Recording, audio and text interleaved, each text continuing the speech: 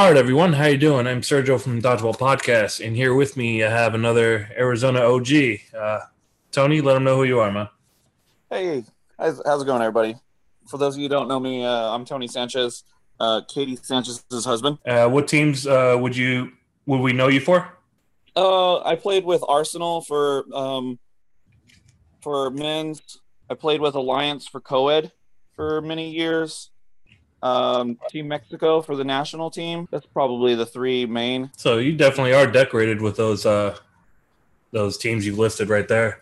So, so before we get into your story, let's get some preliminaries out of the way. So, what's the jersey number you picked, and what's the story behind it? 24. 24 is my number. I've had it since high school. Growing up, Ricky Henderson was my favorite baseball player. I was really big in playing baseball. I think I've been playing since I was 6. And I love whatever, that number just stuck with me. Anytime I don't get that number, I just use my date of birth, which is 82. Wait, you were born in 82? Yes, sir. Okay, so that's odd. You didn't hear my interview with Israel, did you? Nope. Okay, so kind of hints at that. I always assumed Israel and I were around the same age until I realized he was 5 years older than me. Yeah, but he looks younger. He shows his age very nicely. And then when you just said 82, I'm like, I always thought you were around my age, maybe a year older. But yeah, again, you and Israel are 5 years older than me. Yeah. We're actually a day apart. Perfect timing. He's a Halloween baby. I'm the first. So he's a Halloween baby. You're a Day of the Dead baby. Yeah. Perfect. So what's the secret out there? What is it about you guys looking younger than people, let's say in California or whatever? Is there some secret fountain in Arizona we should know about? Don't drink the tap water. I don't know. Well, one, that's fair. I've been drinking bottled water for a long time. And 2, yes, don't drink tap water, people, unless you boil it or have a filter. Yeah. That's actually pretty interesting. You guys are a day apart. Same year and a day apart. So let's get into your story. When did you start playing dodgeball? 2010. I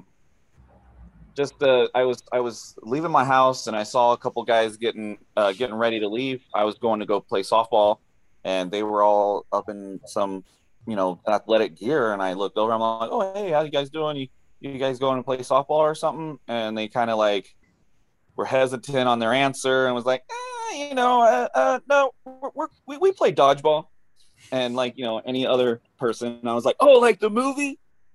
And I got the eye roll and everything, and they explained it to me. They're like, yeah, no, kind of like the movie, but it's a little less dumb. Like there's actually a lot of strategy and team play and bonding that goes along with it and stuff. He's like, and so they're like, if you ever thought you'd be interested, you look pretty athletic, like you should give it a shot. And they had open gyms on Thursdays, and I was playing softball Thursdays, but my season was ending pretty quick there. So I did. I contacted them and was like, yeah, what's this dodgeball thing you tell me about? And went to an open gym at Kiwanis for Phoenix dodgeball. And it was 8.5. Went in there and just kind of threw the ball around and had a good old time, and immediately fell in love with it. I think there were some OGs there too, like Chad Landrum, Alan Stott. They were all there, and I remember getting hit by Chad, and one of the guys looked at me. He's like, "How'd that feel?" And I was like, "That kind of sucked." And he's like, "Well, if you can handle pretty much anyone, because he's one of the hardest throwers out here." And I'm like, "All right, well, if that's the worst of it, I can totally dig this." And immediately just from there on out, I just kept going. It was a lot of fun. I even skipped a few seasons for my softball to go play that instead. Oh, wow. Yeah. You were hooked right away? Yeah, pretty quick. And just the environment was fun. You got to be a special kind of someone to play dodgeball, and the bonding just seems to mend really well. The people you said that you saw in like athletic gear and gave you the eye roll, do you remember who they were? Yeah, it was Carlos Sierra and Eric Van Epps. And who are they for the people at home who may or may not know the Arizona scene? What team Uh, do we know them for? they both played for like Monsoon. That was short lived, and then that turned into Alliance. Carlos played with them a little longer than Eric, I think. But then Carlos moved to El Paso, and that was the end of his story for dodgeball for a while. Mm. So Monsoon was what I would call like the precursor to Alliance. Yeah, pretty much. It was ran by Sam Pewitt, and then when he stepped back and took a hiatus, uh, Travis took over the team, and we came up with a new name and just ran with it. So I like how you said it. I mean, it is true. You have to have a certain kind of mindset and a certain kind of character to play this game because if you're getting pelted by Chad and you can handle it, then yeah, more power to you because I'm sure he scared off more people than he can retain. Oh yeah. Any other OGs you remember meeting throughout your first couple seasons there? Well, yeah, there's Ryan Anderson and Ed Raymer, who was running the Phoenix Dodgeball League. Uh, Obviously, my wife, Katie. Tristan was one of the guys that kind of just immediately was one of the loudmouths that stood out, and you're like, oh yeah. Brian Armand. Oh man, the list goes on. Nate Evans. You're just digging through your mind, going through the names. Yeah. So did you do any of like the Grand Canyon State Games or NDLs? I did eventually. I think it took me like a year, maybe a year and a half to finally get into like that kind of competitive scene. I don't know if maybe I just didn't fit in with a lot of the teams that were doing that yet, or maybe they just didn't have the confidence in me yet. Joe Fernandez did. He saw something in me, I guess most didn't, and was like, yeah, I want you on my team, like any chance I can get. And he started the Los Banditos and would just round up the up and coming kind of open gym all-star kind of guys. And he would just put the best ones he had that wanted to try it together, and we would play. And yeah, there was a couple times where the team that he put together like had potential. Like we would hang in there with some of the big teams every once in a while. I mean, at one point, I remember us even going 2-0 over Alliance in one of the bracket play. This was like at the time I was trying to be, added to Alliance as a team member, and we 2-0'd them, and I was so happy about that.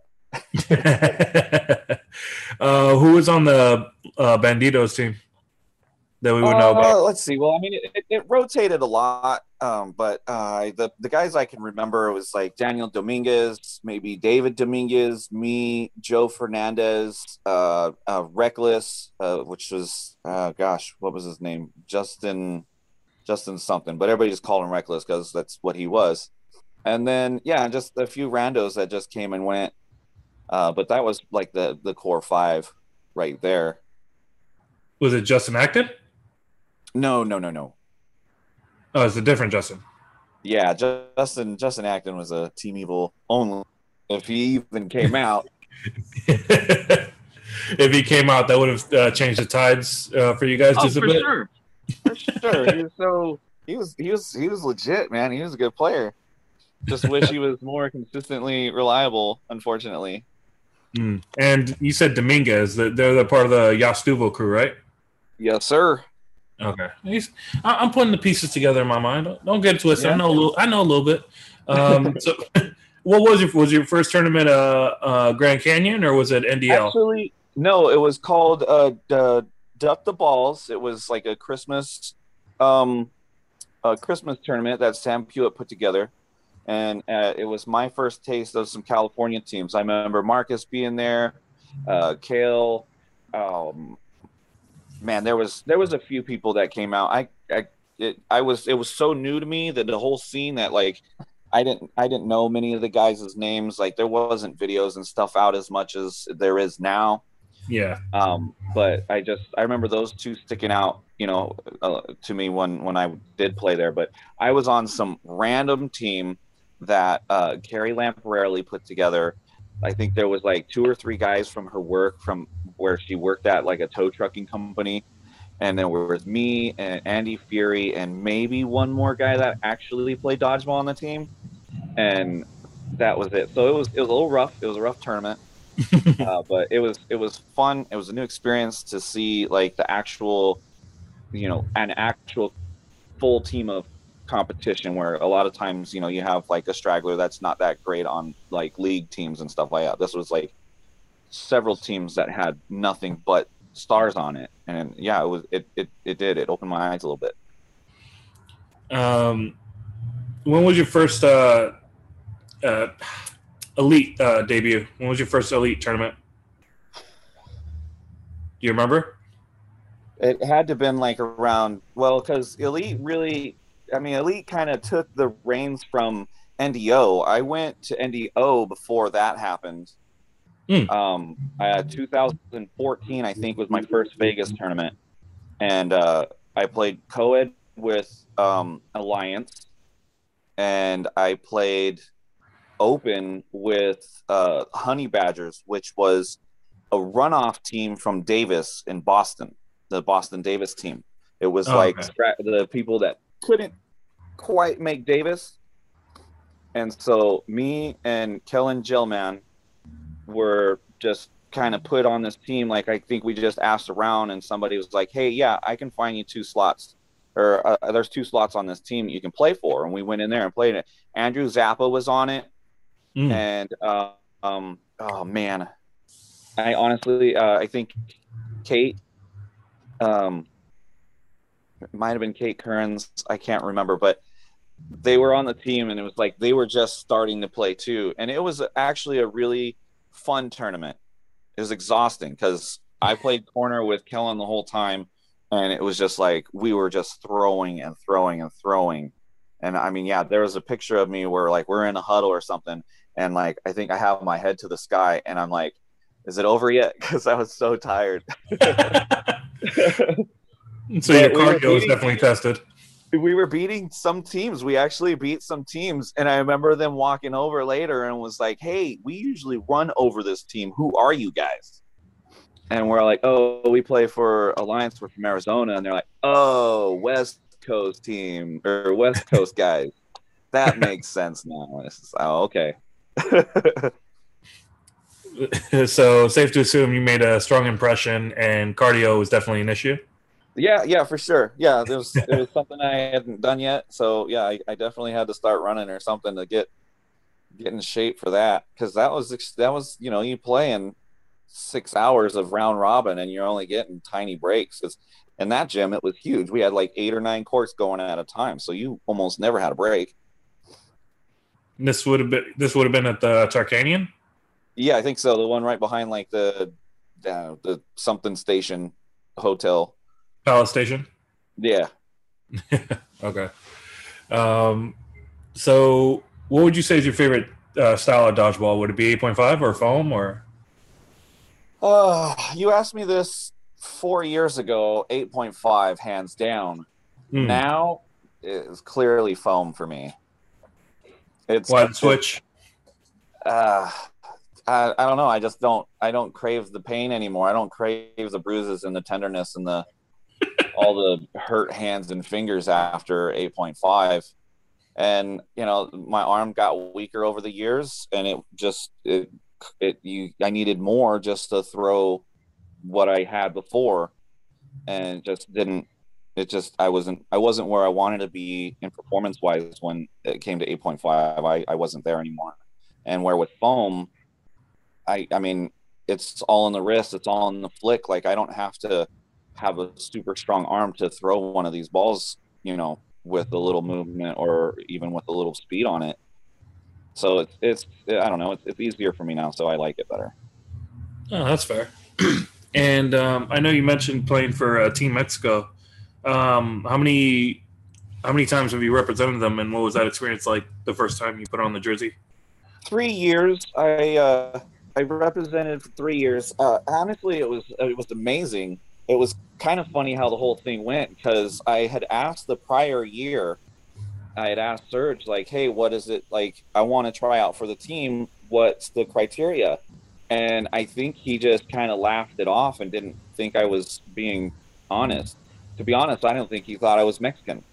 No, most people don't, You, without knowing the last name, like he's just like, yeah, he's just some white boy. And I did. I remember because he came to me because this was when I was running Phoenix Dodgeball. He came to me and was like, hey, do you mind posting something, on your website or in whatever you guys use to just kind of promote that we're looking for players for Team Mexico? And I'm all like, yeah, I'm interested. And he just, yeah, kind of just shrugged me off. And so I didn't pursue it.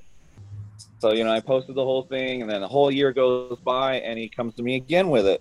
And I'm like, hey, I am interested. And then I think now he heard it twice. He's like, wait, you're serious? And I'm like, what does it take to be on this team? He's like, well, first of all, you gotta be Mexican. I am, damn it. And I was like, my dad was born in Colima, Mexico. I'm first generation like Mexican. And he's all like, well, if you can prove it with a birth certificate, then yeah, you can be on the team if you are good enough to make it through tryouts. So yeah, I got a hold of my dad and was like, hey, you got a copy of that birth certificate I can send in? And he's like, sure, yeah. So I did everything right, and they had a tryout in Rosarito, Mexico, and I went down there, and I'd only been playing foam for maybe a year, probably less than a year. And I was still learning everything about it. But when I went to this tryout, I don't know what it was, adrenaline, heart, whatever, I played pretty awesome. And Wait, I'm sorry. What was that? You played what? I played awesome. I Oh, played okay. probably some of the best dodgeball I'd ever played, especially foam.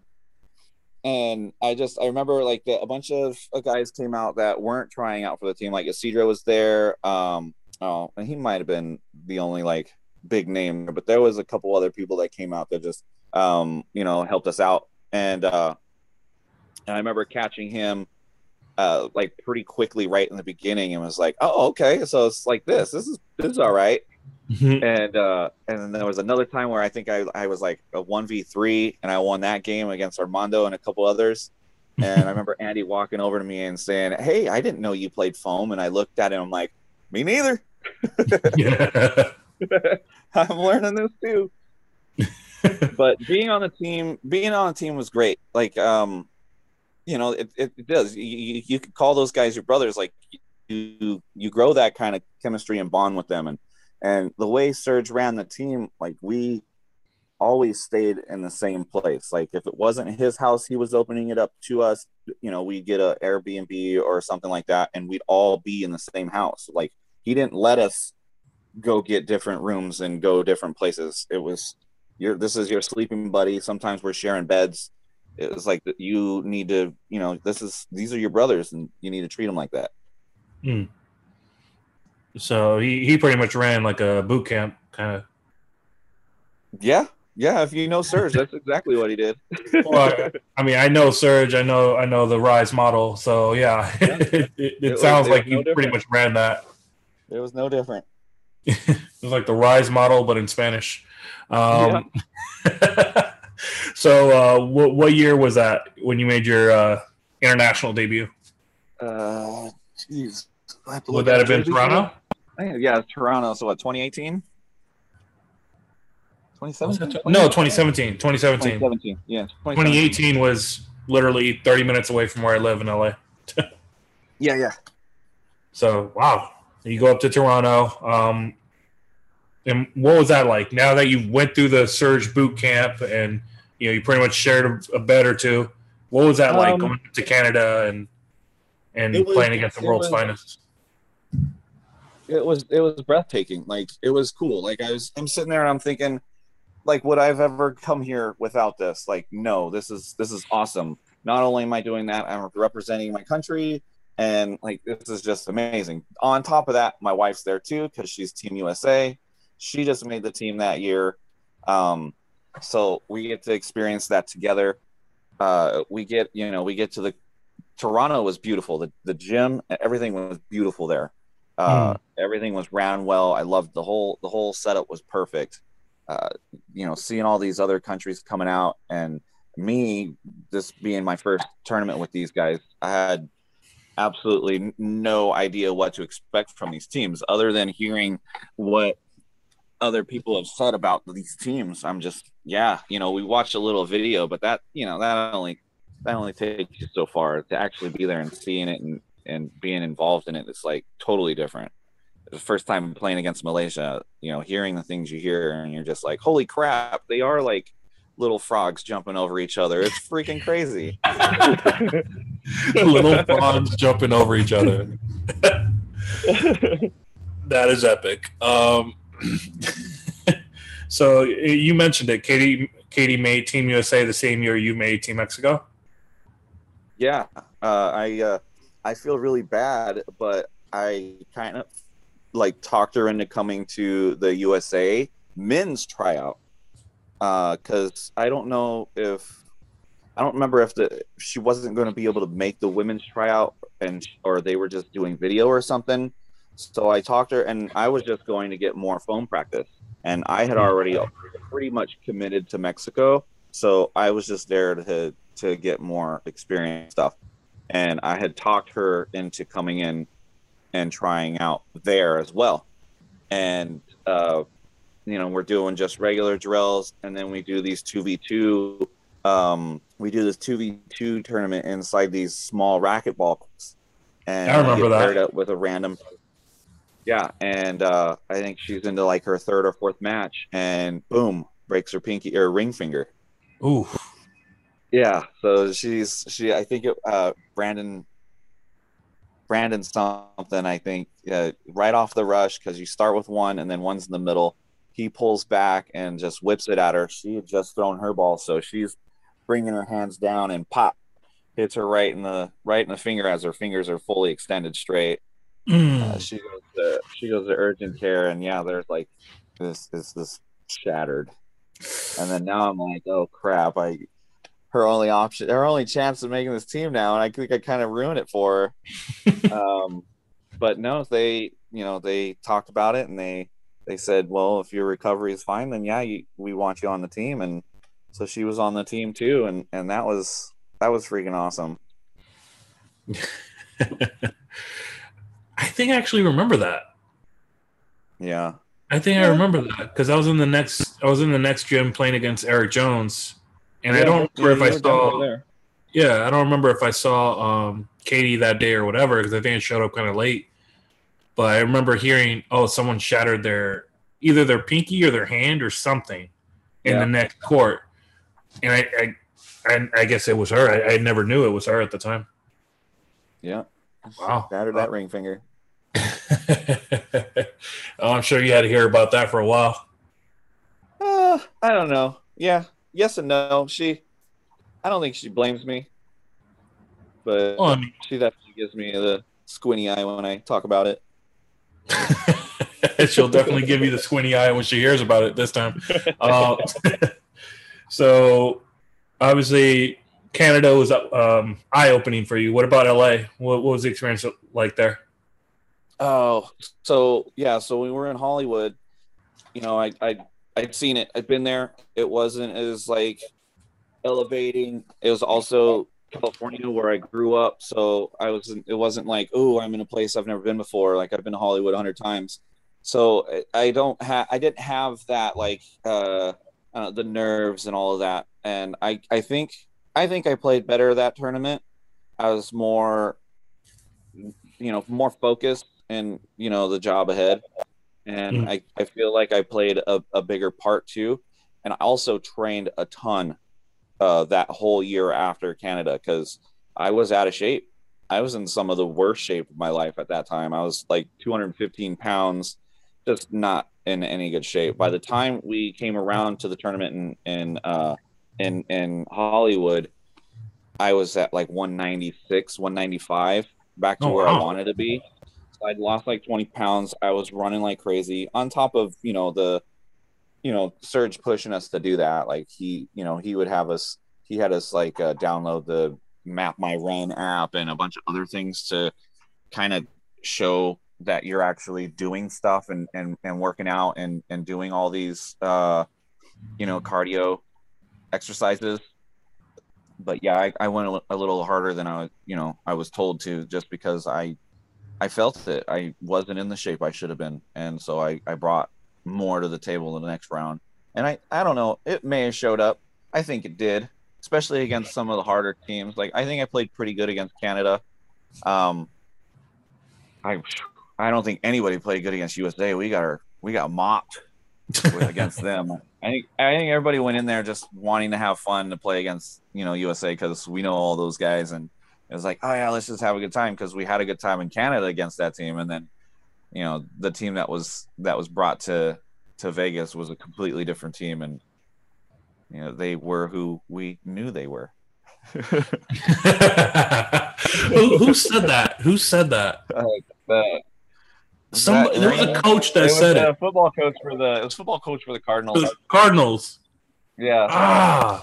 What's his name? Bruce Arians? No, not Bruce Arians. No, it wasn't Bruce Arians. No. They are who we thought.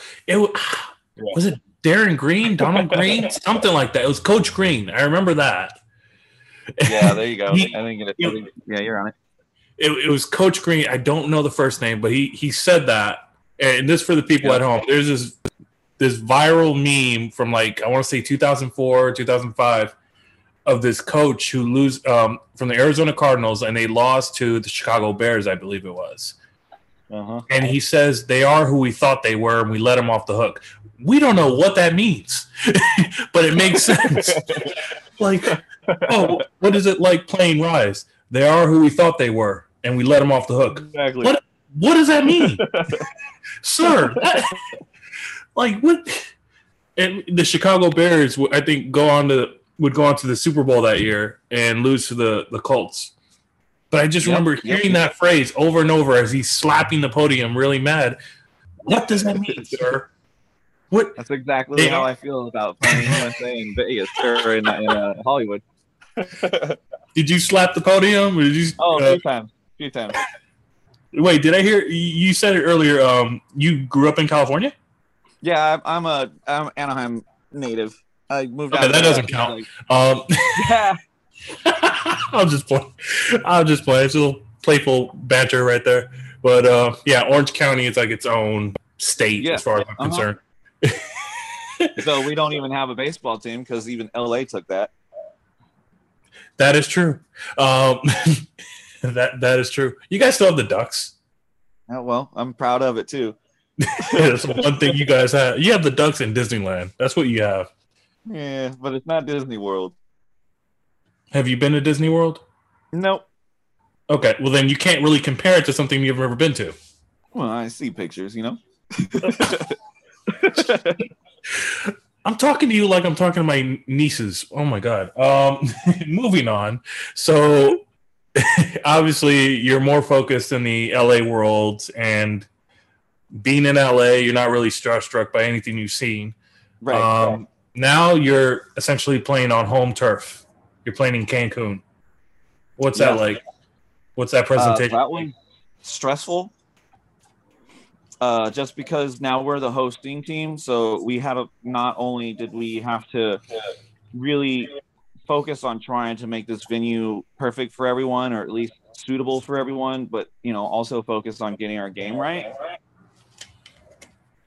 And it was difficult, especially the first couple days, because the floors weren't what we expected, and there was a lot of things that needed to be cleaned up and fixed to put in place so people can sit, and the teams had some kind of place for their stuff, and we were responsible for doing all of that. So the first day or two, even when we had our hour or hour and a half to do our practices and training, we were mainly focused on fixing the gym.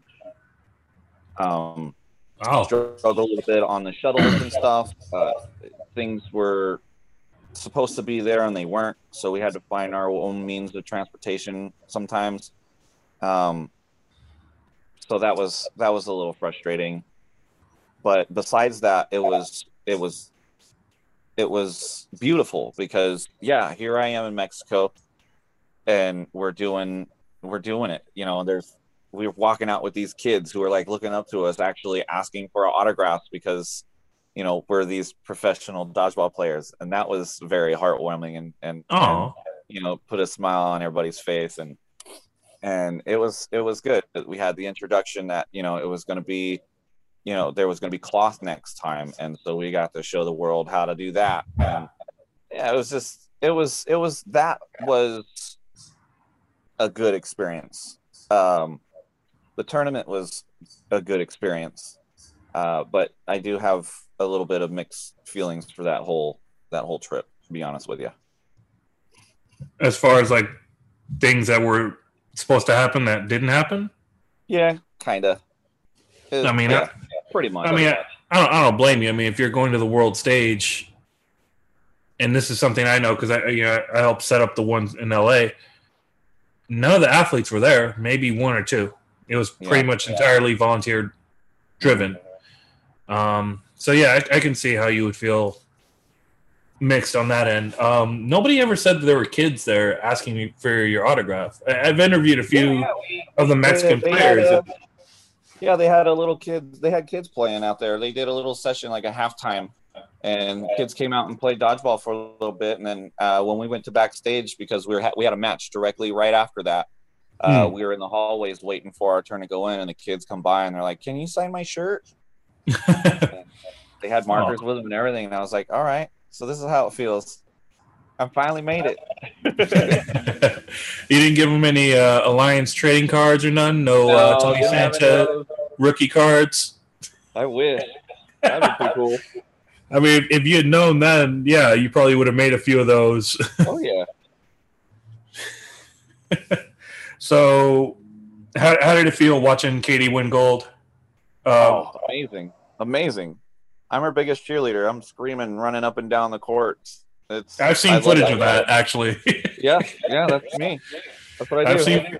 I've seen footage of that, of this tall, kind of lanky dude just running up and down, just cheering. I'm like, and he has like a lined up mustache. I'm like, that has to be Tony. That has to be Tony with the spiky hair and everything. That's one thing. You don't have spiky hair no more? No, I do not. I mean, it's short, but I comb it now. It's long enough to comb. Okay, fair enough. I mean, I've always known. Every time I've seen you, I've always seen you with the Bart Simpson. You're the Mexican Bart Simpson. You just have the spiky. You have the spiky hair and everything. You kind of remind me of. I don't know if you've seen this old picture, but of Jim from Rise when he had those yellow frosted tips. He had spiky hair. Oh yeah. Yours wasn't frosted though. But they were when I was in high school. Okay. All right. First off, my tips. What was the deal with that? What was it? It was a crazy fad. I can't talk because when I was younger, I used to wear the baggiest clothes. I used to wear pants. Yeah. We're showing our age real bad. Yeah. Jeez, I'll be 35 this year. Man. So I wanted to talk to you about a few things before we continue the crowdsource questions. All right. What sport did you play growing up? You said you played softball, right? I played baseball. I started with like coach pitch when I was about 6. Went into playing peanuts and then peanut league in like Wayne Park. And then I played baseball. I did a lot of track, like long distance, like cross country. But yeah, baseball was my jam. That's what I played. You did track too? Yeah, I did track. I ran just cross country a little bit. But I tried to play football, I think my sophomore year in high school. I didn't grow until my junior, senior, like summer. So I was, 5'5", 135 pounds, and I'm out there trying to play football with these, mammoths, and I was just getting wrecked. I was fast. I was a wide receiver, and just I go up for a couch and just get plowed, and that wasn't fun. No. So I finished out that season, and then called it a day. Said I'll just stick with my non-contact sport, baseball. I don't know if you can say baseball is a non-contact sport. I mean, sometimes you can get hit with a line drive in the throat or something, or sometimes if you're sliding in home base, sometimes you get cleated or shouldered. I've seen some collisions in baseball. That's pretty rare. Okay, maybe not in like park leagues, but I've seen it in the majors. Yeah. Yeah, I did that. Then that was it. Just that. I was too short for basketball. I never even tried. Can you at least make a free throw? Yeah. Then between my junior and senior year, that whole 3 months, I grew 6 inches. So before you knew it, I was 6'1". Oh wow. Yeah, still like 135 pounds though. I literally just stretched straight up. Nowhere else. I didn't put on any weight till I was almost 30. Probably later than 30. You sound like me then. Yeah. When I was in high school, up until kind of like you, up until senior year, I was like 5'4", 5'5", and then by the start of senior year, I should say, I was 5'10", and 5'10 and a half, and I was like, I shot up really high. I might actually be in the NBA. Look how you're shooting up that. I'm like, nope. That's where genetics said, nope, you're done. We're just going to give you this. You're done right here, sir. 5'10 and a half, maybe 5'11 on a good day. You're done right here. Yeah. You're not touching 6 feet. You're not doing that. I was like, oh, okay. So I guess you and I are victims of being teased genetically, where we thought we could be. Well, I mean, you're taller than 6 feet. You're taller than me. 6'2", yeah. Yeah, you're 6'2", so I'm jealous of that. Because even though I'm not short, I feel short. You know what I mean? Yeah, I guess you're average. Around now, you're about average now. Yeah. I mean, talk to me in high school, and it would have been like, "Oh, we're gonna put you at center." No, don't put me in center. Please don't put me in center. Let me be a shooting guard. So who would you say your role models are in dodgeball and role models growing up? Role models in dodgeball, or just people you respect overall? I mean, I was always one of the older guys, so I was like, I'm the one everyone should be looking up to. You want to be like me when you grew up? No. It's just the people that keep coming in and out all the time. The guys that don't cheat. I don't want to throw names out there. But the guys that play hard and just are out there to have fun and to do it well. And what about people growing up? Oh well, I looked up to my dad. He was very sport oriented. He played Mexico for the Morelia Monarchs when he was growing up. Oh wow! Yeah, and then he continued to play soccer when he moved down here, just at the recreational parks, and he even played basketball for a little bit. And he's not very tall. He's like 5'7". I don't know where I came from. But he would play basketball, and I tease him because he'd only make a basket or two or something. But yeah, definitely my dad. My mom always encouraged me, so those are definitely people I looked up to push me along. My dad especially, yeah, he pushed me pretty good to stay active and in sports. He was always out there, no matter how busy he was. He found time to hit some balls at me or take me to the park and do it, do anything. That's cool, man. That's really cool. Now, this is a new question I started asking people. So who is your rival on the court, whether it be an individual or a team you always see on the tournament that you have to be on your A game for? I don't know why that laugh just got me. If I had to say a team, they're not around anymore, but it was definitely Gridlock. Gridlock was the team that we always had to beat. Gridlock was literally the California Alliance because they were just is unpredictable and like could totally bomb the round robin, but then come in solid during bracket or something, or vice versa. And that's what I felt like our team was, and it did. It came down to one of us like having to beat each other to get to the semis or something all the time. So yeah, the Gridlock hands down would be my rival team. What about a rival player? Like, is there anyone that you personally want to always try to like be on your A game for? Oh, I mean, anybody good. You always want to play your best against somebody good. Like the Ketchums or the Chads or the Allens, any of those guys. Any Team Rise themselves. You always want to try and do your best against somebody like that. It's funny you mentioned that because all the interviews I've had with Arizona people, they always mentioned either Team Evil or Rise. Like there was something about Rise that put everyone on Arizona on notice that whenever you saw them at either Grand Canyon State Games or whatever tournament you guys might have held outside of that, you wanted to make sure they weren't taking your medals. Yeah, for sure.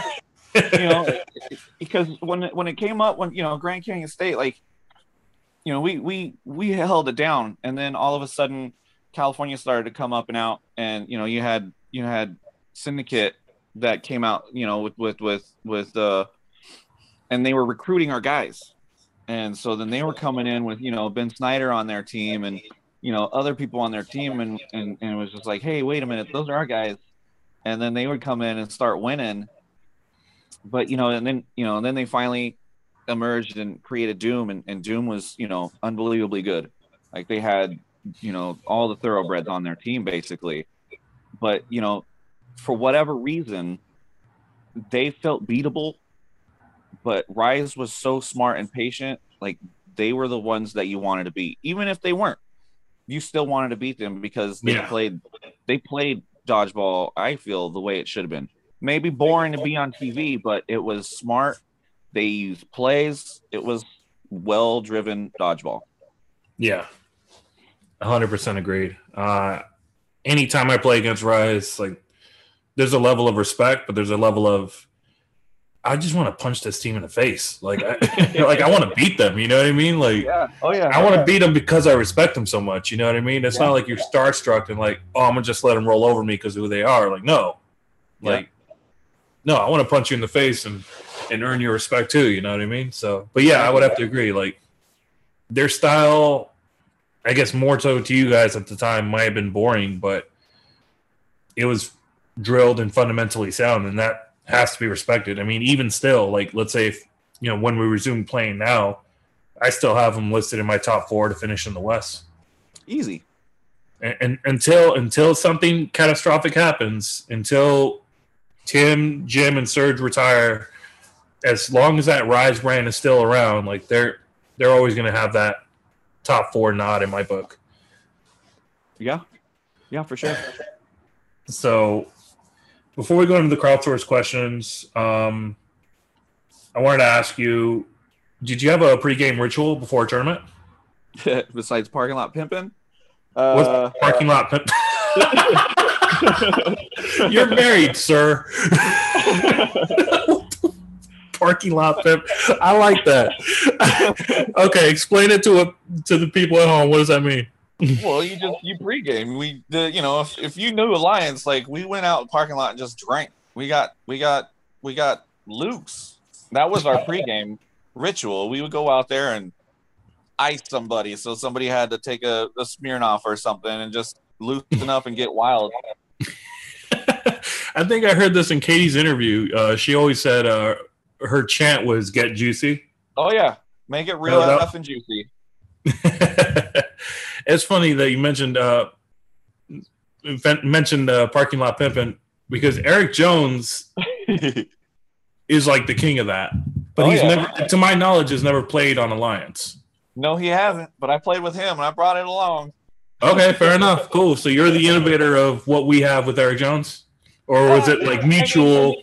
He had his own. I just brought a little over.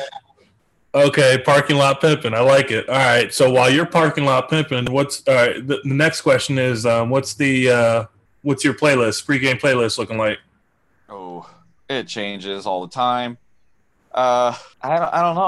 I didn't really use music to wild me up. Like I just got in there and snorted some C4 and I was ready to go. Did you just say snorted C4? Before we continue, the Dodgeball Podcast does not endorse snorting C4. Yeah, don't try this at home, kid. Don't. He's trolling me. Don't do that. I'm letting the kids know, whoever's listening, don't do that. C4 is an American. It's not in anywhere else, but it's an American pre-workout formula. That one scoop. Huh? The next TikTok sensation.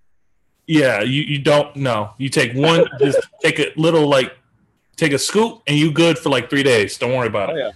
No, don't do what he just said. He's trolling me. This is just between us. Don't worry. Parking lot pimping and C4. Got it. That's it.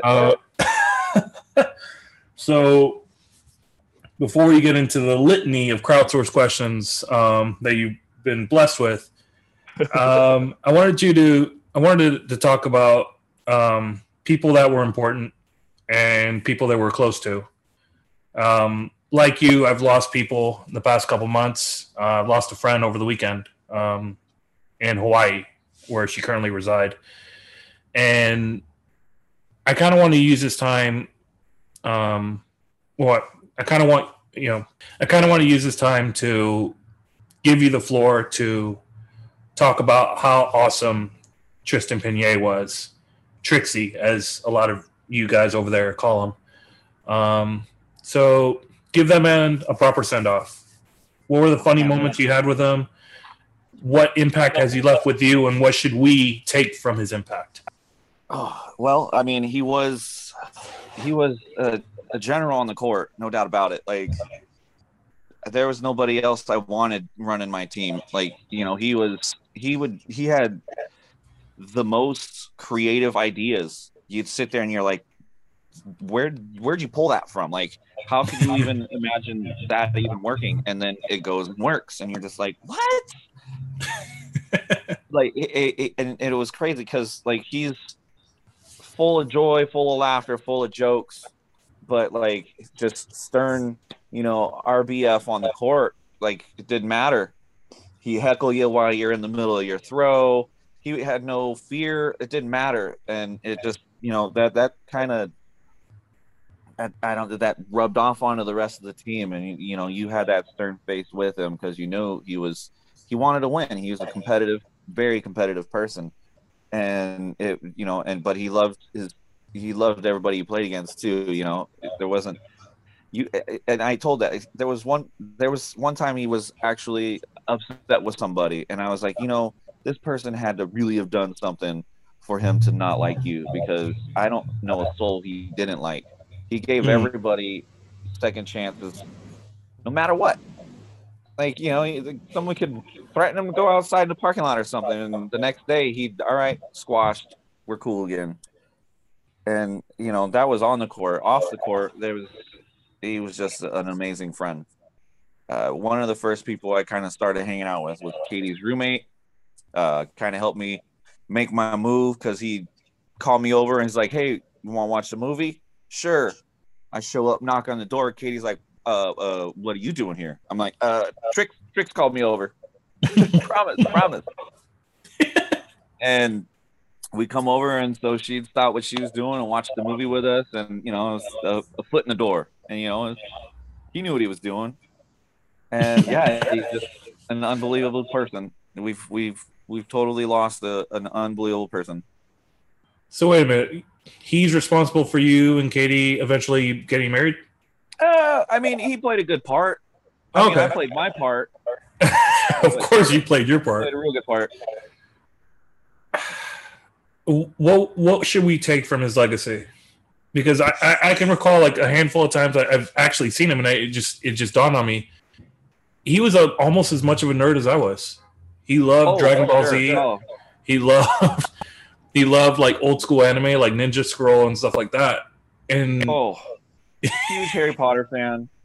His wedding his wedding, all the stuff that he gave to, because I was one of his groomsmen, and so he had us take like the Harry Potter test or something to figure out, what we were, were we What clan you were, what house you were? Yeah. And then he bought us pins to go on our tuxes that had our class in it. And yeah, complete nerd. I mean, there was one time, this was when I first met him. He would keep his movie ticket stubs in his wallet, and his wallet was thick. And I remember I pull him out. We're at Bogey's, and he pulls them out, and he told me something about, I went and watched Step Up 3 by himself. So then I'm like, real suspect at all his tickets. I'm like, let me see your tickets, dude. I want to see your tickets. What have you been watching? So I pulled a stack of tickets out of his wallet, and I just start flipping through. I find the ticket for Step Up 3, and I set it aside. I keep going. Boom. There's another one in IMAX. Step Up 3. I keep going, running through them. I mean, there's other suspect movies in here. I'm like, what? You watch this? And 60% of the, maybe more, are just him going by himself. He had no shame, and it was beautiful that he had no shame. Because, like, most people wouldn't do something like that. They sit there and they're self-conscious, or somebody's gonna look at me funny because I'm running here by myself or something. And he was just like, no, I'm gonna do me, and I don't give a shit. And I found a third stub for Step Up 3 in 3D. And I'm like, bro, this movie wasn't that good. Dude. One, to watch it once, but 3 times in IMAX and 3D. And he just looked at me, he's like, it was good, baby. It was good. Okay. I didn't know about the Step Up. Oh, yeah. I actually... He loved those movies. He's like, when the rain comes down. Oh, he loved it. Because I only knew him for, like, the anime, and also You Got Served. I know he loved You Got Served. But I only had, like, a handful of interactions with him. Yeah. Oh, yeah. Man.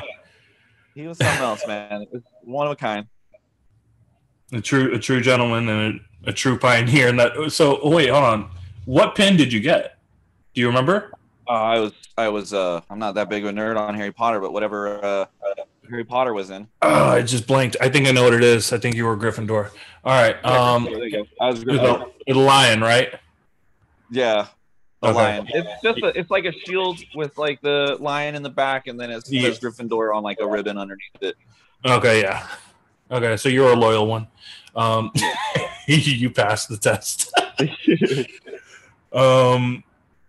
But yeah, hopefully to whoever hears this, if this did Tristan any justice, not at all. I'm honored for it. There's nothing I can say that would do him justice, because he was just unbelievably amazing. My words don't even come close to what he was. Some would say that we lost someone great, but safe to assume that his legacy of positivity and just being carefree should be permeated. So in essence, he's not really lost. No. Not in the slightest. So for anyone who's listening, whether you know Tristan, whether you're a relative, he meant a lot of things to a lot of people, and this story will only permeate that. So his legacy will live on and not be forgotten. So with that, let's go into some of these crowdsourced questions. Right. Let me load up my thing. Rogelio Sanchez, do you have any future plans for dodgeball after retiring? Coaching. Have you thought about coaching? I honestly have. I don't know how much I can bring to the table though, because, well, I don't know. I guess I can. I feel like I was on the court. I was more of a grunt, just point and shoot, kind of thing. Like, tell me what to do, I'll go do it. Yeah. I wasn't on the court. I'm not much of a strategic player. I just, okay, I want to get that guy out. Let's make sure I get that guy out, kind of thing. It's not like, okay, well, let's do this first and let's do that first. Like, even when I'm like playing in league and, people are looking at me as the team captain, like I have a real hard time of grouping people together and coming and say, okay, you two do this, or me two, you do that. I'm usually just on the corner saying, hey, why don't you two talk? But I do find myself, once I'm out on the sidelines, seeing from the outside in, like coming up with ideas. So there's possibility. If somebody wanted to scoop me up for that, I'd do it. I think he wants you to do that for Mexico. That's why.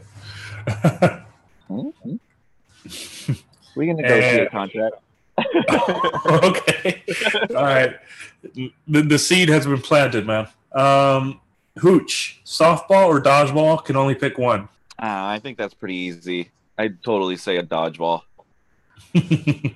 I mean, I wish I would have started at a younger age. Like, I was 28 when I first started.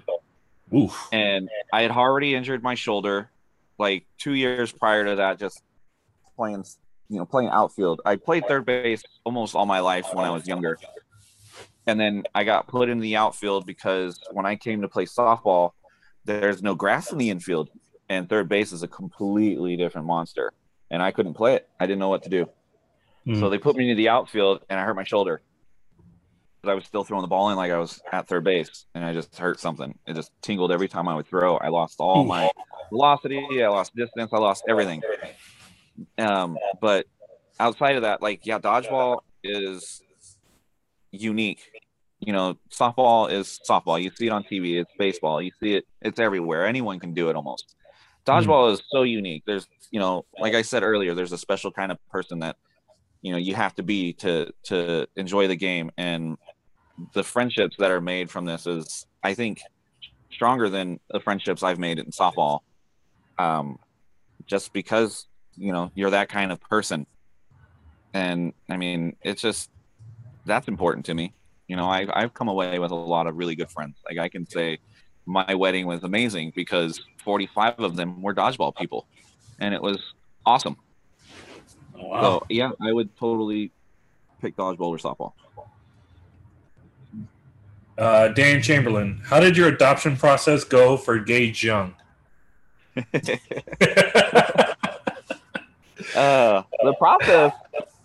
process was easy, to be honest, but my first impression was a little shaded because this was before Gage had a car, and he would come out to the open gyms. Just, somebody would drop him off, and then he would look for someone to give him a ride. And I happened to be one of the last guys out of there helping, clean up and putting, nets away or something. And he talked me into it. And one of the weeks that Katie had come out too. So I was like, well, where do we got to go? And he tells me, well, it's just to Peoria. And I'm thinking, okay, Peoria, 10 miles the wrong direction from, I'm like, whatever, that's fine. Let's go. So we hop in the car, we drive out, and I don't navigate it yet. I'm letting him tell me where to go. And then he starts giving me a little bit of directions. And I'm like, this sounds a lot further than I'm expecting. So at a red light, I type in the address, and it's 20 something miles away. I'm like, Peoria's this big? And so it was like he tricked me in a way, but I don't know. And I just remember the drive home was almost an hour. And the conversation Katie and I had together on the way back was we both got tricked in that one, didn't we? We both got tricked. So I guess that would be the process. But to be honest with you, I think it's one of the best things that's happened. He's a great kid. He's got a big heart, and I think he loves dodgeball more than anybody I've ever met. Yeah. I remember taking him to the first tournament, a travel tournament. It was Tyler's the Tribune for Invitational, and this was right after Arsenal had decided to part ways with me. But Tyler had still sent me the invitation because I think he thought I was still in Arsenal, and so I talked to him and I was like, "Hey, I got this group of kids that I want to bring out to this, and I really think they'd be competitive. And I want to bring them out." And he was a little on the fence about it. And I really talked these guys up. I'm like, I really want to bring these guys. And he's like, all right, as long as they're competitive, don't bring some rec league team. I'm like, no, these guys all will be playing tournament eventually within the next year. So he was one of the kids that was in it, and this ended up turning into a nightmare because half of the team basically got injured or had something happen. Justin Acton got sick, and it was kind of a nightmare. I was literally scrounging for a guy on the way there, and I luckily landed Chris O'Brien, which was a godsend because he was perfect in the corner as a lefty. And but he came out, and I just remember him like walking around the gym and just like being in, like, he was starstruck. He was looking at everybody and was just like jaw down, like, oh my God. And then he's like mumbling little things to me, like, I know him, like that's this guy, and that's that guy, and that's this guy. Because he would just watch dodgeball videos over and over and over again, and just watching all these people. And so when he finally got there and saw them, it was like, yeah, he was like at a just like in some kind of dream of some sort. And it was super cute, but kind of creepy at the same time. But I mean, it's who he is, that's how much he loves dodgeball. He looks up to everybody. And now he's amazing. And I would be surprised if he isn't on Team USA this year. Word. He's a little bit of a pest, by the way. I say that with all the love in the world. I interviewed him last year, and yeah, that's all I got to say about that. So, love you, Gage. Dylan Clark Odin, you get one resurgence of an OG Arizona team in their prime. Which team are you bringing to the USA Premier Circuit? Oh, man, there's so many. I mean, they go back before my time even. Yeah. Man. I mean, my answer is going to be biased and be, say, Alliance, because that team was pretty solid in their prime. Not like they didn't have the all-stars and, the unbelievable arms and the unbelievable. Well, they did have pretty solid catchers. Like, I give them that. Like, you put Tristan out there and Marvin and Rob Mata, those three guys, you would get out on purpose just so he can catch you back in. But you had Jillman in the other corner, and you got Travis, and then me coming in every once in a while. It's like that team was stupid good, like literally stupid good. Like, we didn't know what we were doing half the time, and that's what made us good. It's because we were unpredictable, and it depend on how much parking lot pimping we did beforehand. If we were going to be that great or not. Parking lot pimping, I like that. If I'm not being biased, I would say either Rampage or Team Evil, which is technically the same team. Technically. So you're gonna have to explain this. Katie Sanchez tagged Dylan Clark Odin and put a bunch of watermelons in there. Watermelon emojis. Yeah, that's juicy, baby. That's keeping it juicy. Oh, okay. That's our Alliance logo. You know what? Wait, that's not the. Is it the logo? Is a bunch of watermelons? You have a tank top that says "Make it real juicy," and it's a watermelon on it. So yeah, kind of. Oh, wait, you guys have a tank top? Oh, okay, all right, fair enough. I was like, what's her deal with watermelons? Okay. Gage Young, best favorite tourney you've been to, most memorable moment of dodgeball. Ooh, that's 3 questions. He's your son. He's gonna pester you about this. I know. I get it. All right, I'll start with the best tournament. Best tournament would clearly be any elite nationals. Just the amount of teams that it brought out, the amount of competition, and great teams. There's nothing compared. And then on top of that, you're going to different regions, to Boston, Minnesota. I've been to Portland. I've been to New Orleans. I've been to so many places now that I would have never gone to before. That's a bonus. And there's nothing better. Nothing. Favorite tournament would have to be our very own sand tournament that we used to hold here at Kiwanis. We would have kegs lined up on the outside of the volleyball courts. We'd have a hot box tent that I'd put up for everybody, and it was just a lot of fun. Everyone was you just knew it was a fun tourney. Like, still competitive, but not like I'm gonna take your head off competitive. It was just fun, rain or shine. We played one time, pouring rain. We're standing in jackets and under anything, and then you're out there playing in this rain, trying to figure out how to throw a wet, sandy no sting ball, and it was amazing. And memorable moments, I guess, man. I mean, two crosses my mind, so okay. I'm gonna say both of them. Go for it. First one is one you probably mentioned is we were down in, well, you didn't mention it exactly, but me being a cheerleader is watching Katie win the showdown in New Orleans. That was incredible to me. Just awesome. And then she was down like 2-0 in one round, and then came back and won it. And just to be, I was a groupie.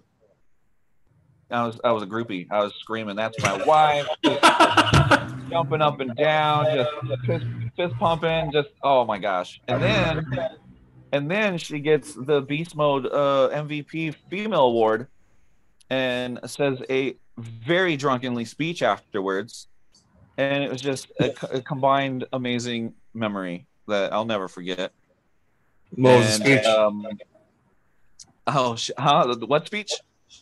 Yeah, the Beast Mode speech. Oh, she was just hammered. We were just down the road getting all kinds of just liquored up, and we came back, and she had some, good things to say, but it went a little long. She was saying a lot of good things about women in dodgeball, and pretty much representing that part of it. But yeah, it did linger on a little bit. But that's what happens. Word. Something you said that I wanted to catch. You said you had a hot box tent in Kiwanis? Oh yeah. It was just I'm definitely going to go to Kiwanis for sure. Yeah, it was just a netted tent with like the top part was mesh, or not mesh, but like almost like that polyester that kind of breathes a little bit, but the rest of it was netted. So you just people would be in there taking a hit and walking out or whatever, and then if you stood up in it, you were just in the clouds. I like that. I'm gonna go. What's the name of the place? Kiwanis. Kiwanis, yeah. Okay, I'm gonna learn how to spell that, and then I'm gonna fly over there. That's what we're gonna do. That's what we're gonna do. Now you talk about. That's the one thing we've been talking about in Cactus Dodgeball is bringing that tournament back, because I think it was a lot of fun. I think a lot of the Cali people came for that one because I think they felt the same. I think they thought it was a lot of fun. I'm down. I'm down. Bring it back. I'm down. Y'all can see me in the tent if I'm not playing. Hell yeah. So Katie Sanchez, she asked a few questions here, so we'll break it down. What's the best dodgeball you've ever played? Wow. I mean, you kind of hinted at it, the Mexico tryouts, but was there something else? Yeah, I can say I had the pleasure to fill in on Rise for one tournament in Long Beach. Oh, really? Yeah. So this was a funny tournament because Tim is right hand, so he was in a cast and doing everything left-handed. We didn't have Chris Bell for almost any of the round robin. I was filling in for Chad because his dog had gotten sick and he had decided to stay home with it. And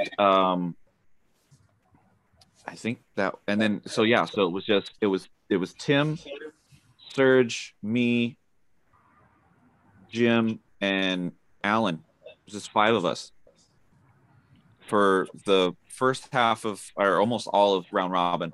Chris Bell shows up, and we have our 6, but playing with a team like that, like they bring the best out of you, like just because like the respect, And then here I am getting that chance to play with them as well. Like you're trying to do your best because you know you're playing for one of the best teams in the nation, and then they find a place for you eventually. Like first couple games, it was a little rough. Like I think I was trying to do too much. You know, we're down a man, so it's like, okay, well, I need to do more. I need to prove to these guys that I'm worthy to be here.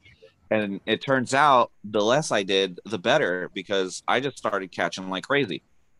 I just stood back and waited, and then they're like, okay, well, we're going to throw at him first to kind of cushion the queue, basically, because you know you look at that lineup, I'm clearly the worst player out there. Like, let's cushion and then they'd be throwing solos or something, or I'd take one with me while I'm going out. And I played probably the best dodgeball I ever did playing with them, because I wasn't. A lot of the teams I played for, I felt like I had to do a lot. I felt like I was the front runner on the team. So I was like, okay, well, I need to really get these people out for these, you know, and do all this stuff. And then it turns out like, no, I can do work just sitting back and making catches and playing my role and doing what's asked of me when I'm being asked, you know, to throw together with somebody. I think that might've been something. I mean, we took third place. Yeah, I remember. Yeah. A man down against a man down. Yeah. And Tim with a offhand. With a broken hand. And we won against Crisis, you know, without Ketchum, but I mean, that team's still unbelievable. Yeah. You know, I don't know. I felt like I played a good part. No, you definitely did. I wasn't there at the tournament, but when I heard Tim had a broken hand, he was playing left-handed. I was like, all right, I got to see this. And somebody, it wasn't bad. It wasn't bad. It really wasn't bad. Was accurate. It was accurate, and doing sidearm and everything stayed low, so it was really hard to catch. It was just like there was somebody had clipped a game of him, like I think it was like him, Tim, and 4 other players, and you know he was blocking, sidearming, left-handed. He took out whatever team that was. I can't recall. I'm like, okay, Tim, all right, yeah, this OG knows what he's doing. Oh, he's showing out for these kids. I see. Oh, yeah. That's another reason I respect him, but you know, you want to punch him in the face, you want to beat him. Left-handed, right-handed, he could have 4 hands like Goro. Doesn't matter. You got to beat him. Second question: what's your most memorable dodgeball play? Memorable dodgeball play. I feel like she knows the answer to this. I think she wants you to say whatever. I know the answer to this too. And okay. Also, you know, I'll probably get the point in the Newlyweds game if we were playing. Newlywed. Oh, that should be the next episode right there. It would definitely be the Grand Canyon State game, and I'm playing with Alliance, and we're up against Doom, and it's 1-1, and we're playing best of 3, and it's me and Travis against Cole and Tracy. And Travis comes up, and we have the burden. Travis comes over, we come into the middle, and he looks, he's like, hey, all right, we're going to go, and we're going to throw right. I'm on the right side of the court. He's the court. Tracy's directly in front of Travis, and Cole's in front of me. Travis comes over. He's like, all right, we're gonna go up, pump fake once, and then we're going to throw right. And I'm like, all right. So we run up there. Adrenaline's going. I'm happy. This could be it. I run up there. And we throw, and I throw across court, and he throws across court, and I realized, oh crap, I didn't throw right because I don't know my right and left very good. So we literally both soloed at probably 2 of the best catches on that team, and we toe tap both of them. Oh, and we win the game, and we eliminate Doom to go to the championship. And that's not something you hear about. By face check. That's not something you hear about. You knocked them out of the semis? No, we knocked them out of the semis, and we end up playing face check in the championship. And I think they cleaned us up really easy 3-0. Jeez, that was what, Billy Schmidt, Chris Bell, Billy, Eric, Anthony, Casey, and I think the girls might have been Dawn and Louisa, maybe? Maybe. No. Maybe I think it was Morrison. Kerry Morrison. Yeah, I think it might have been Kerry. Okay. Yeah. Jeez. So out of a mistake, it somehow was like the most memorable play. It was, yeah. And we both, like, it happened, and I was like, oh, and then I looked at him, and then we realized we both just hit them, and we just started jumping around like idiots. The whole team jumping around like idiots because, like, that was the championship game to us. Like, face check, who cares? Who's face check? They've been around for what, 2 tournaments? But whatever. We just beat Doom. Everyone knows Doom. Yeah, whoever. You got 3-0'd by them, whoever. Yeah. Yeah, who the hell are they? No one remembers that. Wow. I remember who they were. Yeah, that was the first time I met Billy. Billy had on, and I remember Billy had on a face check shirt, but he had these Apollo Creed shorts. The boxing shorts from Rocky. He had Apollo Creed. Yeah. He must have been like 18 or 19 at the time. I can see that. Yeah, no, I'm not disrespecting that team. That team was just stupid good. That's why we were like, hey, who cares? We just beat Doom. Who cares? I just realized with that reference, I am really old. I'm naming out old teams that probably 5 people in the audience will probably figure it out. All right, so she wants to see the world burn with this question. Who's the worst person or team you've ever had to ref? You know, I didn't want to answer this question. All right, we'll skip it. I mean, I did have a team in place, but it's just because I hadn't reffed them very often. But the 2 times I may have, maybe I just got them at a bad time. But I think it was in Austin Nationals. I was reffing wrecking balls, and I had the most difficult time getting those guys off the court after they had been hit.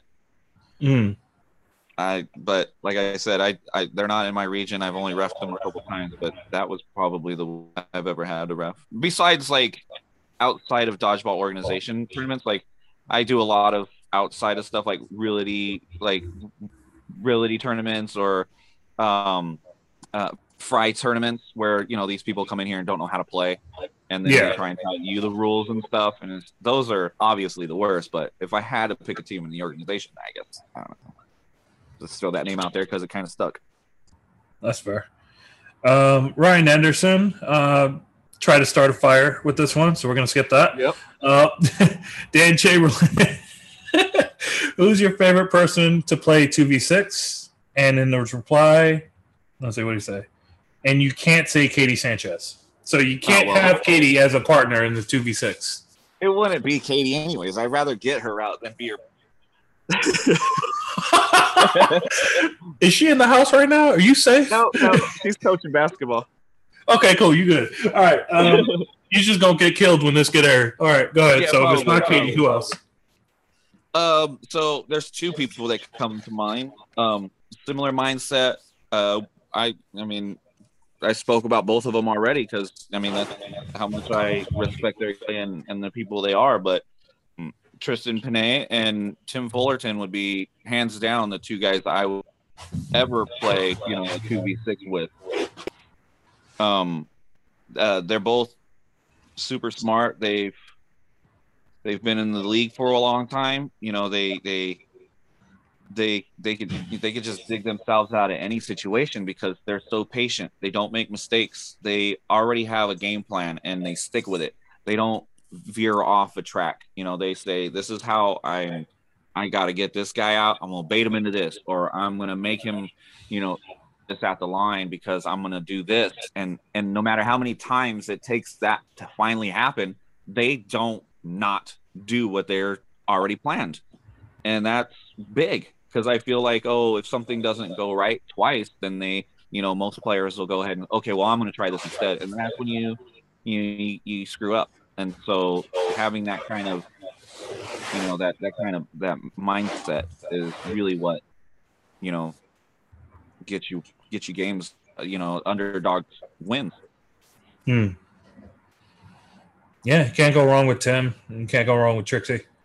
No. I would definitely throw in Jim there as well. Someone who I would want. Israel Bentley. Okay, this is a bit of a tongue twister, so give me some time.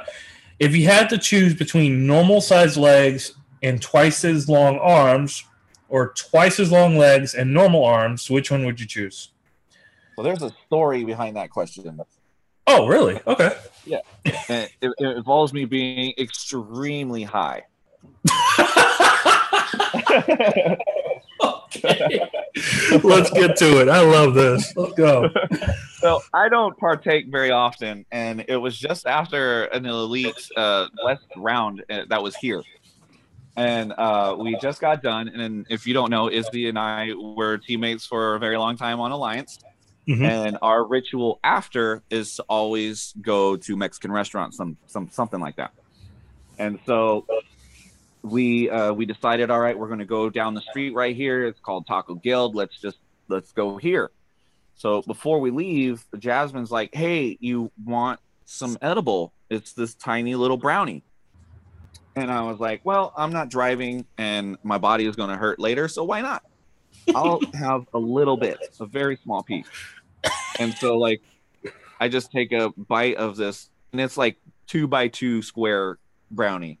I take like a small bite out of it, and she's all like, oh, no, it's not that strong. You can have more. And I'm like, no, I'll pass, and she just, peer pressure finally gets to me. Nothing's happening. I'm like, all right, fine. I'll eat the rest. And that's when things went horribly wrong.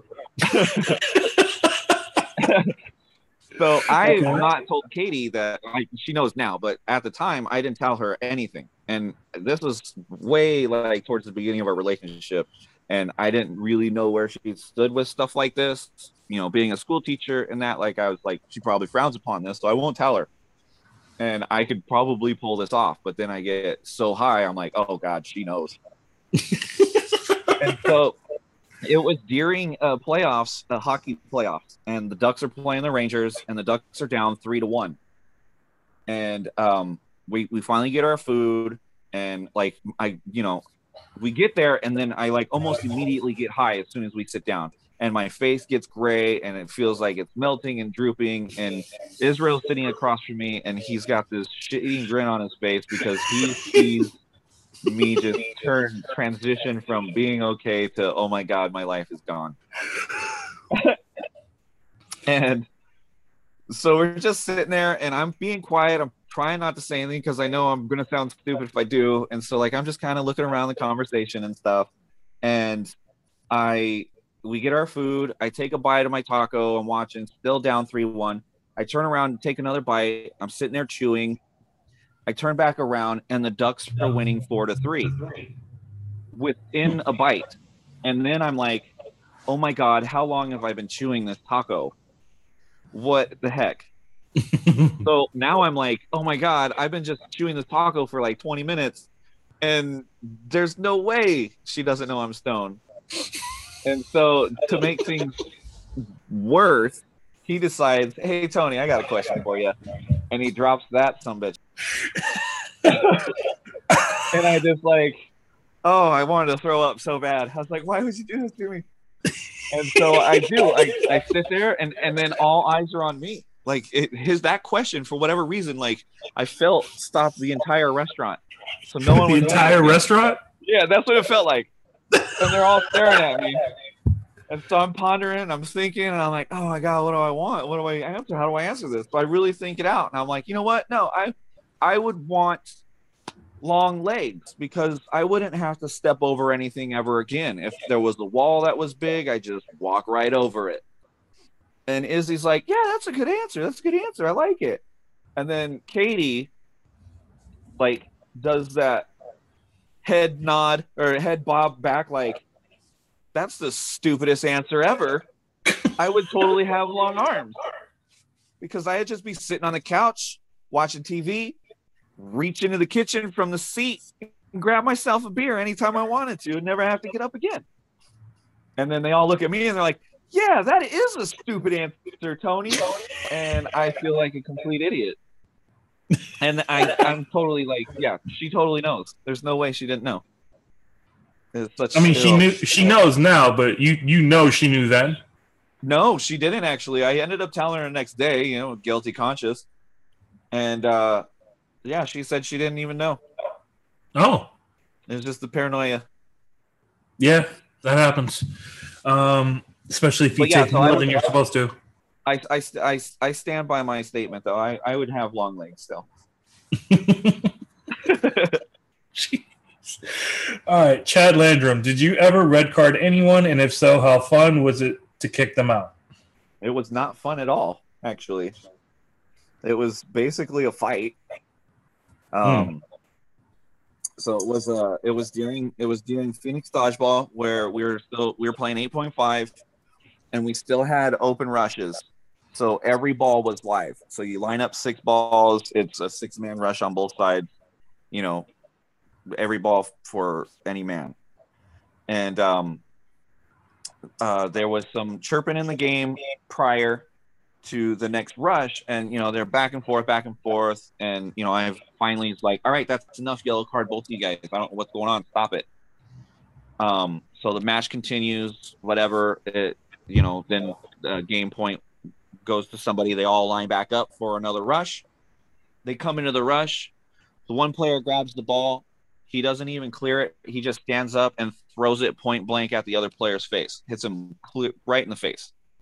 And it's literally the ball closest to me too. So like I am like in the action. And it was basically the guy punched him in the face because like I don't think the ball ever left his hand. That's how close he was when he threw it. Yeah. And like I got fired up. I immediately was like, "You're out of here. You're done. Get the hell out of here. I don't know what the hell is the matter with you. Why would you even do that?" And yeah, I had to like escort him out of the court, you know, out of the whole building. I was like, "You got to go."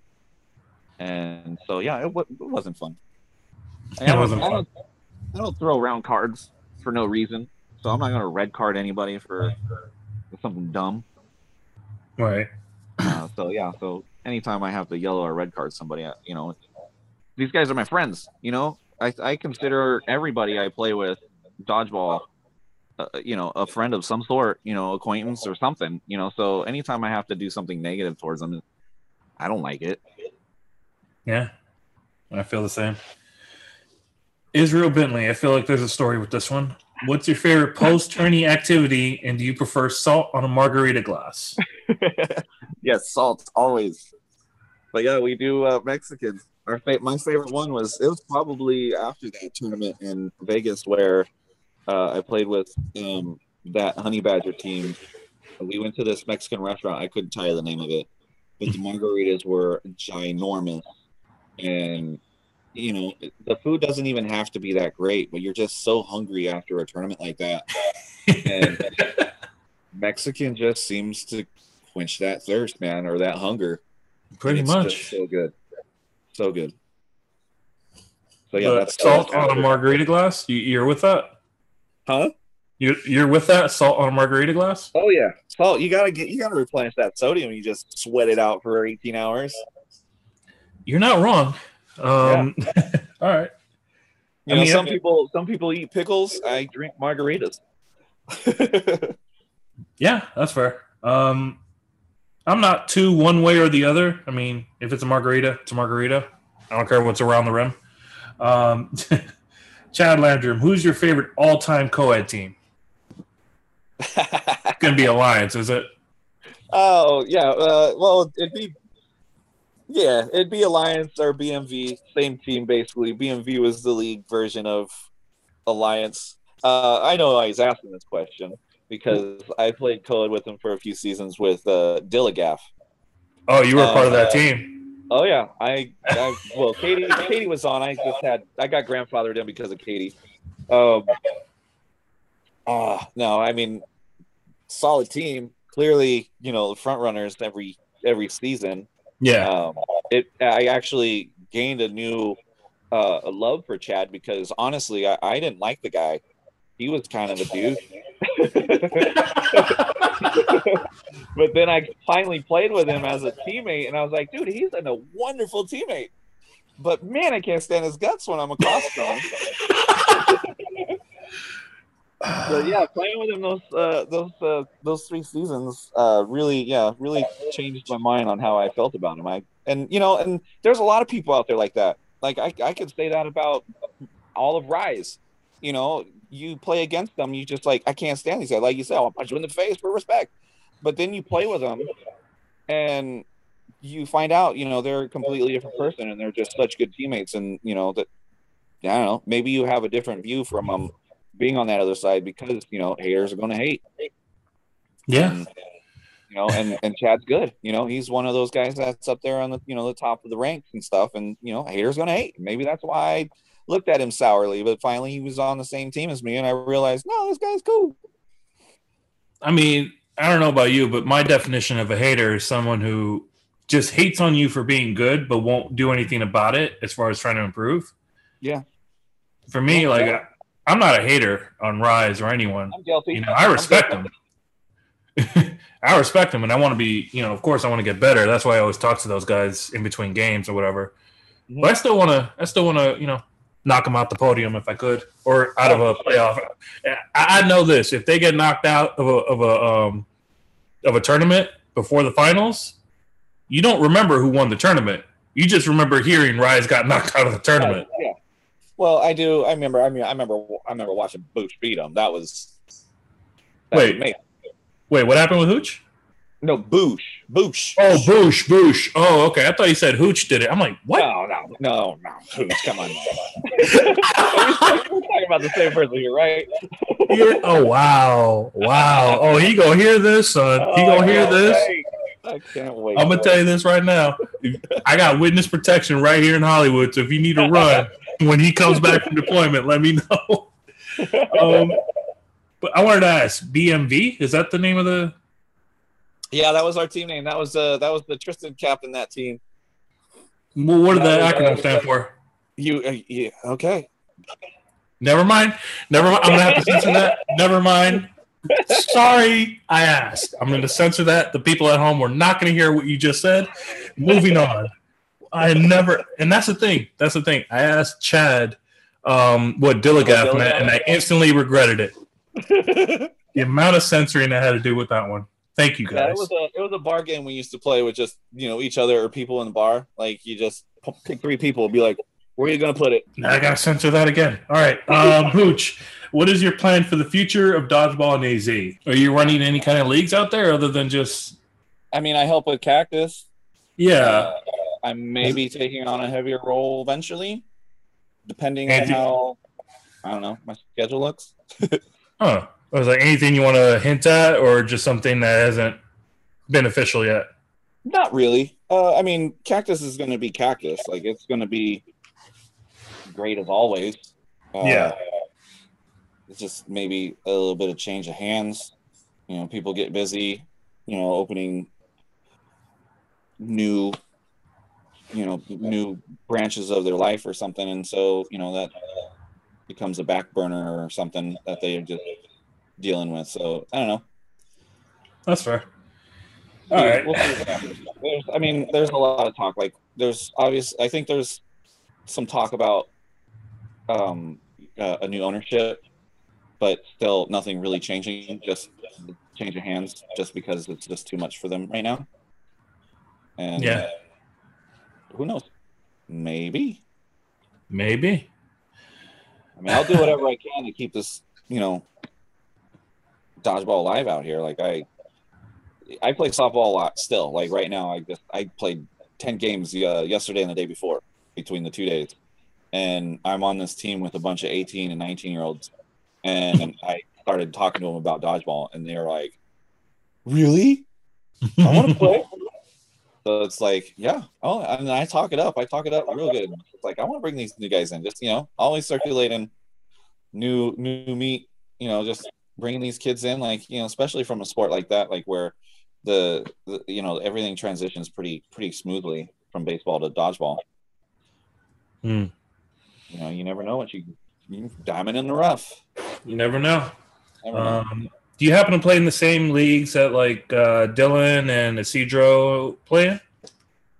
I don't think I've played with Isidro, but Dylan and I have been on the same team for co-ed a couple times. He actually played a men's tournament with me, but he is ranked higher than I am, so we're not allowed to play anymore. Well, I could play on their teams if they would have me, but then the way things are is like you're considered a chip, so the lowest is E, which is what I try to stay in, because it gives me options to play like higher up when it's co-ed and it doesn't affect my standings. but he's like I think he's a C chip now. He was a D chip last year. I think he's a C chip now. Well, right now he's nothing because he's rehabbing. But like Randy too. Randy's I think a C chip, and all of them. So I don't play in the same division as them when it comes to like men's tournaments, but we're like on the same team sometimes for co-ed. Oh, okay. I didn't realize the intricacies on that end. Yeah, I play league with them on Wednesdays. We're off this season, but just because of Dylan's injury, and we had another guy break his foot like a few months ago. So we're just waiting for them to recover to get back into it. I actually had no idea Dylan was injured. So, Dylan, if you're hearing this, speedy recovery, man. Hope to see you soon. And go Dodgers. Just have to throw that in there. So, listen, you don't have a team, okay? Don't start. I'm not going to take this. I'm the host, damn it. So, clearly, we've had a lot of fun chatting and talking a bit of smack here, and you being playfully trolled in the crowdsourced questions. But I want to ask you, seeing as you are retired from the competitive scene as far as traveling goes, how would you like to be remembered? A legend.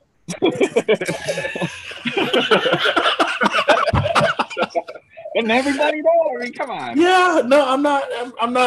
It's not the wrong answer. It's not the wrong answer. I think you are. I mean, far stretched, but no, I don't know. A guy that did. I tried. I've done what I can to try and keep this sport alive. In this, in the state, try and bring in new things, new ideas. I've every league I've played in, I've always put in a helping hand, and eventually ended up on a committee or trying to help out or something. And I would like to be remembered because, I mean, no one's gonna remember me for my skill set. Like, I'm average, if that. But I did, I want to be remembered as someone that helped the community grow and stay strong and have fun and like, hey, you're my friend because this dodgeball league that Tony Sanchez helped run and keep alive. I like that. Well, I can say this, having played against you several times, you're average. I'm just throwing a playful jab. No, I think you may say that you're average, but you've also been a part of pivotal teams. I consider Arizona Alliance a very pivotal team as far as status as being an OG. You know what I mean? Yeah. Like, you don't disrespect Arizona Alliance. They had their day one time. They had their day once, but don't get it twisted. They're unpredictable, and you overlook them. They might, you might see them in the next round and you in the losers bracket. Parking lot pimping, man. That's got to be the most marquee thing you said in this episode, and I'm definitely gonna hashtag that when it comes out. But all in all, man, I know sometimes you get, I don't know if I would say trolled, but sometimes I think a lot of people know you just for being Katie's husband. Yeah, you're a solid dude. You're a solid dude, man. I appreciate that. You're married to one of the best dodgeball players in the country. But you yourself, you're a solid man, dude. You're a solid player. You're integral in the Mexican development, and definitely the loudest cheerleader. Anytime I see footage of Katie playing, so it's safe to assume the support is always there. Yes, maybe a rivalry at home, but the support's always there. But man, I consider an honor not only cementing your legacy, but taking time to cement Tristan. I'm honored to have done that for both of you and for anyone on his end as well. So, appreciate it. Man, I hope to see you in Cactus. I hope to see you in Kiwanis or whatever Arizona tournament I fly into. Yeah. Because trust me when I say I've interviewed enough of you guys to know that I got to go out there sometime and really party with you guys and maybe do some parking lot pimping as well. Oh, yeah. I am down. And Izzy, and this is my message to Izzy. Izzy, don't be giving people big edibles if they're not ready for it. Please don't do that. I'm letting you know myself. Don't do that. I probably have a higher tolerance than he does. Don't do that. But sure. No, Honestly, man, you're a great man. And anytime, if anything that should cement your legacy is the fact that Rise asked you to play for them. The fact that a marquee team, the longest tenured team in the United States, asked you to play for them once, that should speak to some level of respect and skill that you have. So nice. I like it. Thank you so much. Way to go, man. All right, so before we wrap this up, do you have any shout-outs you'd like to give? Nah. Cheesy prick. Cactus Dodgeball. Huh? Cactus Dodgeball. Cactus Dodgeball. All right, cool. Hopefully you guys can resume play soon, which is starting to look like a reality at this point. All right, and that was my interview with Tony Sanchez. Tony, thank you so much for hopping on and sharing with us your story, as well as just chatting and having some solid laughs. If anyone hasn't noticed at this point, the point of these interviews is to immortalize stories so that they cannot be forgotten. So honoring another OG in an interview was definitely something we both wanted to do. And hopefully it does justice. So if even for one more night, I'll be going on my trip by the time you hear this, and I'll have a long journey ahead of me. But I'll come back, and the next interview will be with Simon Jones. So stay tuned, and let's wrap the season up with a couple more solid stories. All right. If you've been listening up to this point, thank you so much, and have a wonderful day.